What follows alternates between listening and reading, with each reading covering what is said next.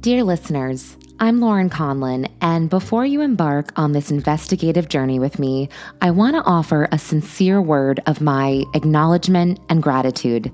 When I, as the host, first set out on this path, I was admittedly very green. I lacked the seasoned expertise and finesse that comes with experience in investigative podcasting and reporting. However, every story has a beginning and an ending, and this podcast represents the start of my own investigative odyssey. So as you dive into these episodes, you may notice rough edges or moments where my inexperience shines through, but please know that every stumble and misstep has been a crucial part of my learning process, and I've embraced each challenge as an opportunity for growth and improvement. So I want to express my heartfelt appreciation to each and every one of you who has stuck with the story despite my imperfections, because Grant's story is important.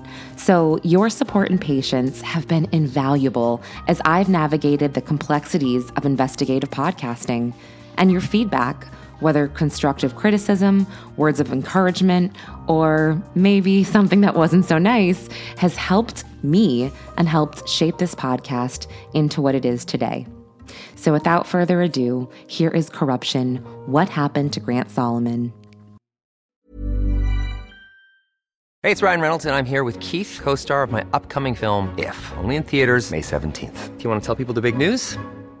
All right, I'll do it. Sign up now and you'll get unlimited for $15 a month and 6 months of Paramount Plus Essential Plan on us. MintMobile.com/switch. Upfront payment of $45 equivalent to $15 per month. Unlimited over 40 gigabytes per month. Face lower speeds. Videos at 480p. Active Mint customers by 531.24 get 6 months of Paramount Plus Essential Plan. Auto renews after 6 months. Offer ends May 31st, 2024. Separate Paramount Plus registration required. Terms and conditions apply if rated PG. Cool fact, a crocodile can't stick out its tongue. Also, you can get health insurance for a month or just under a year in some states. United Healthcare short-term insurance plans, underwritten by Golden Rule Insurance Company, offer flexible, budget-friendly coverage for you. Learn more at uh1.com. It's that time of the year. Your vacation is coming up. You can already hear the beach waves, feel the warm breeze, relax, and think about work. You really, really want it all to work out while you're away. Monday.com gives you and the team that peace of mind. When all work is on one platform and everyone's in sync, things just flow. Wherever you are, tap the banner to go to Monday.com.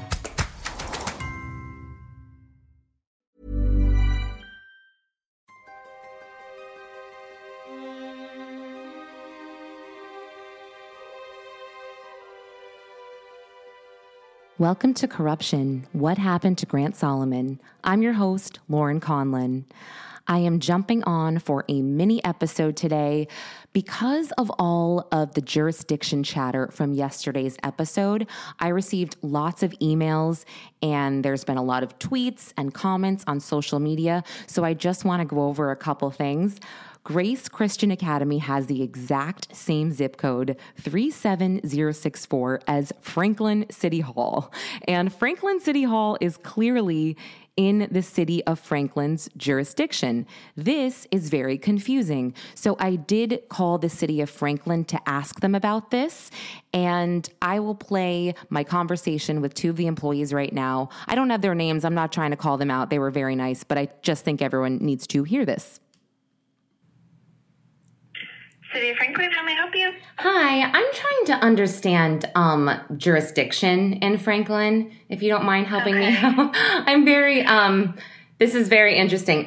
So my question is, the city of Franklin, the zip code 37064, that is not the jurisdiction of Franklin. Am I right?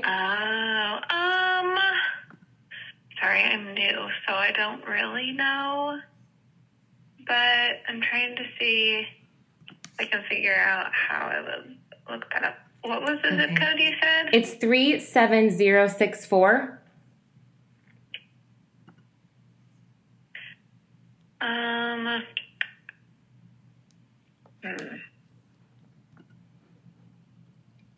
not quite sure. Let me transfer you over to Building and Neighborhood Services. They might have a better idea.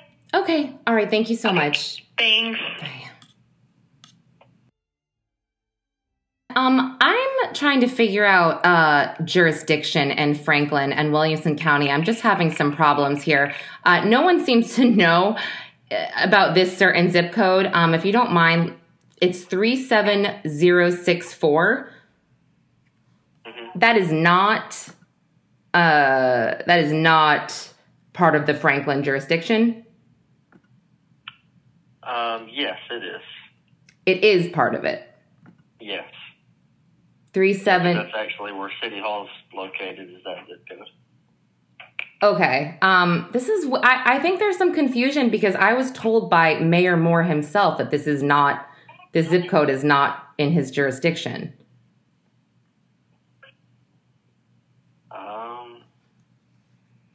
Hey, ma'am. Just Hi. trying to understand the whole situation. It looked like 37064. I mean, that's where City Hall is located. It looks like it's in city limit. Do you have a specific address? Yes, I do. It's 3279 Southall Road, 37064. Hey, Southall? Mm-hmm.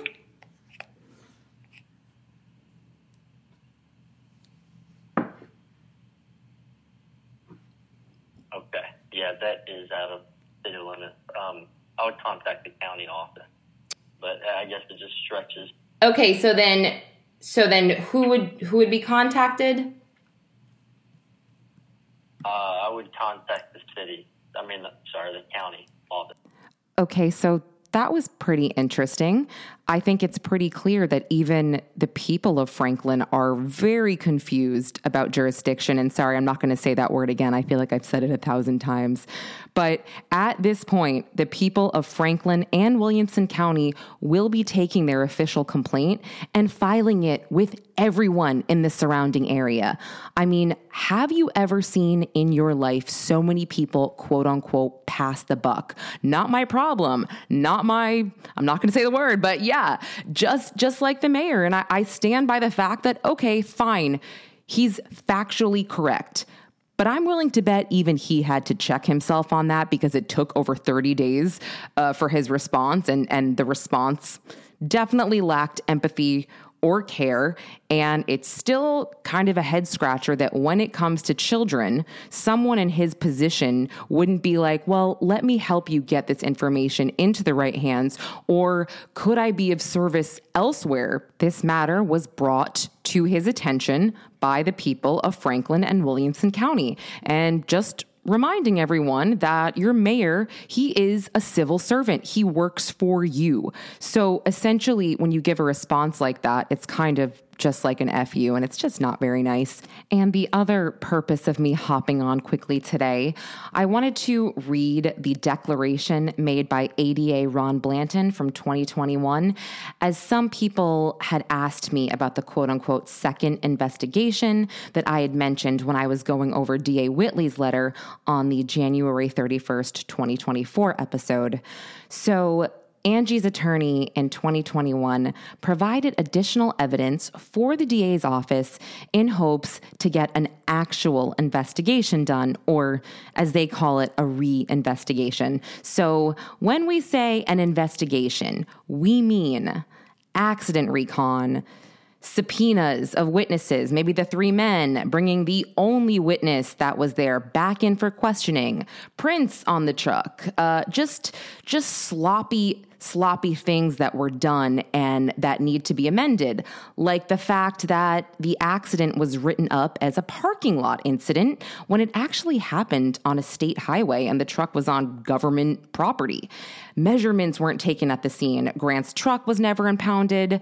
Grant's truck was never investigated by the police for malfunction. His belongings were left on the side of the road. And by the way, Angie Solomon later had truck forensics done, just reminding you all. And there was nothing wrong with the truck. No malfunctioning at all. So let's say for a second, all of this actually was done.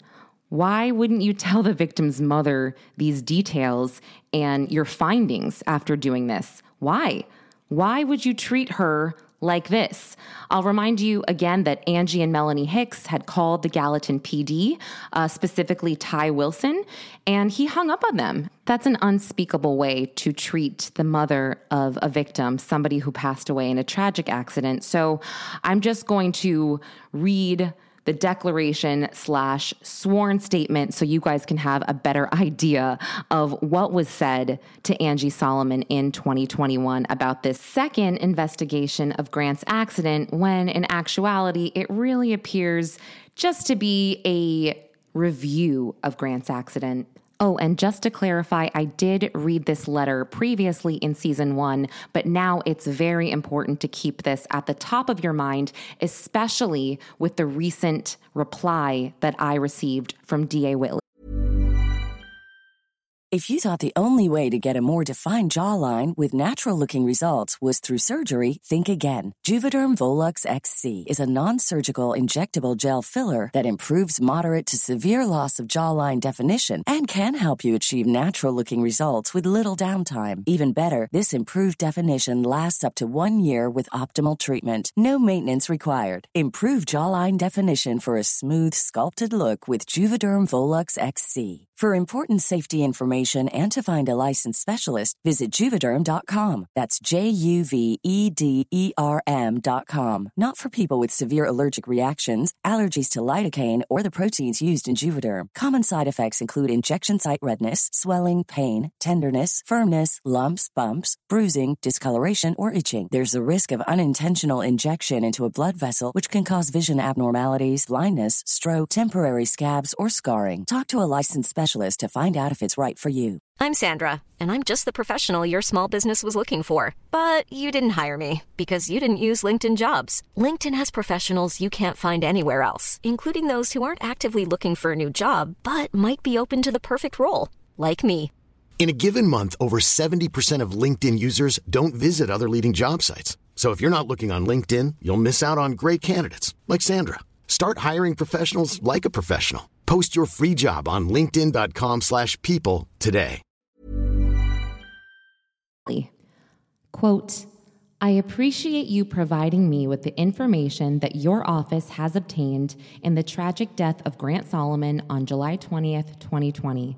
First, please express my condolences to Angie, Gracie, and their entire family on my behalf. I can't imagine the pain and loss they have suffered in the loss of a son, brother, and friend. Since you provided me with this information, I have reviewed the entire file.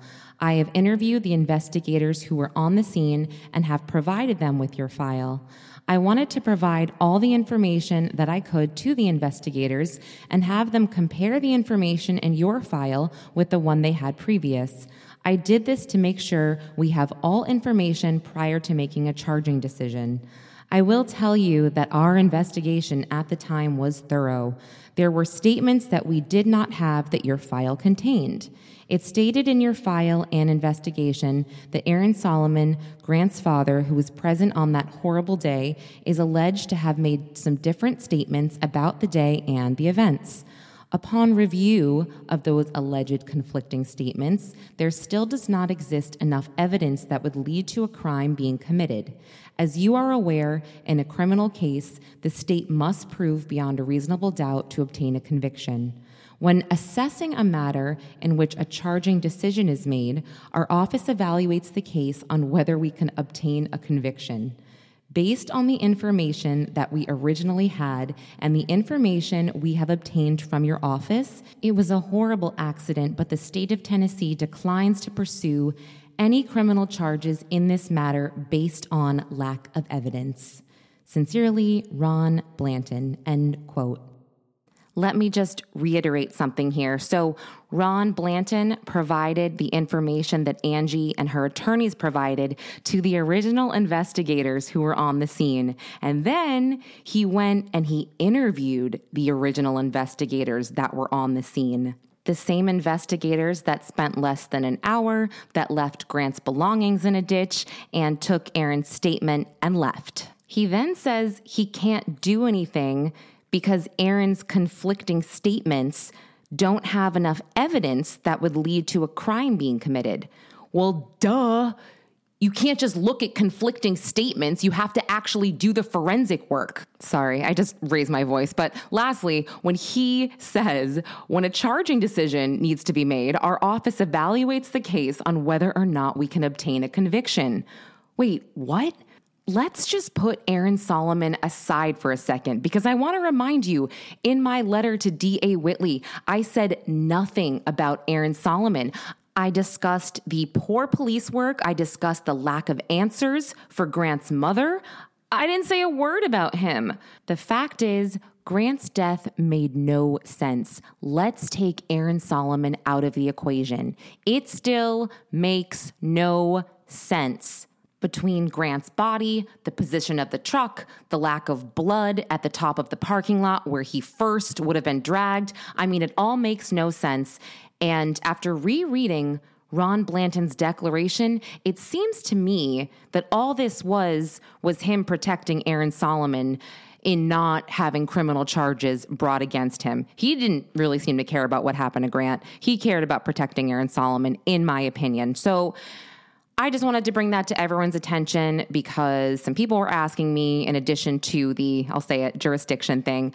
But anyway, that's all I got for you. I will be back with another full episode next week. I think I'm just going to change the release date to Wednesday. So yeah, I will be back next Wednesday with another episode. Thank you so much for listening. I'm Lauren Conlin.